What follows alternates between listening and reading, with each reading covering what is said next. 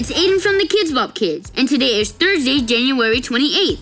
Today is Thursday, which means it's time for Throwback Thursday, where we take you back in time. Have you ever heard of the Eiffel Tower? It's a huge tower in Paris that was made in 1889 World Fair. On this day, in 1887, the construction began. It was completed in record time of 2 years, 2 months, and 5 days, just in time for the World Fair. Though many had petitioned against and written negatively about the project, the Eiffel Tower is now one of the most recognizable structures in the world. That's so wild! One day, I'd like to go and climb the Eiffel Tower.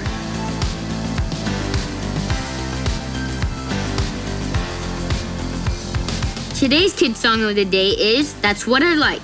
You can listen to it by asking your device to play That's What I Like by the KIDZ BOP Kids. Bye!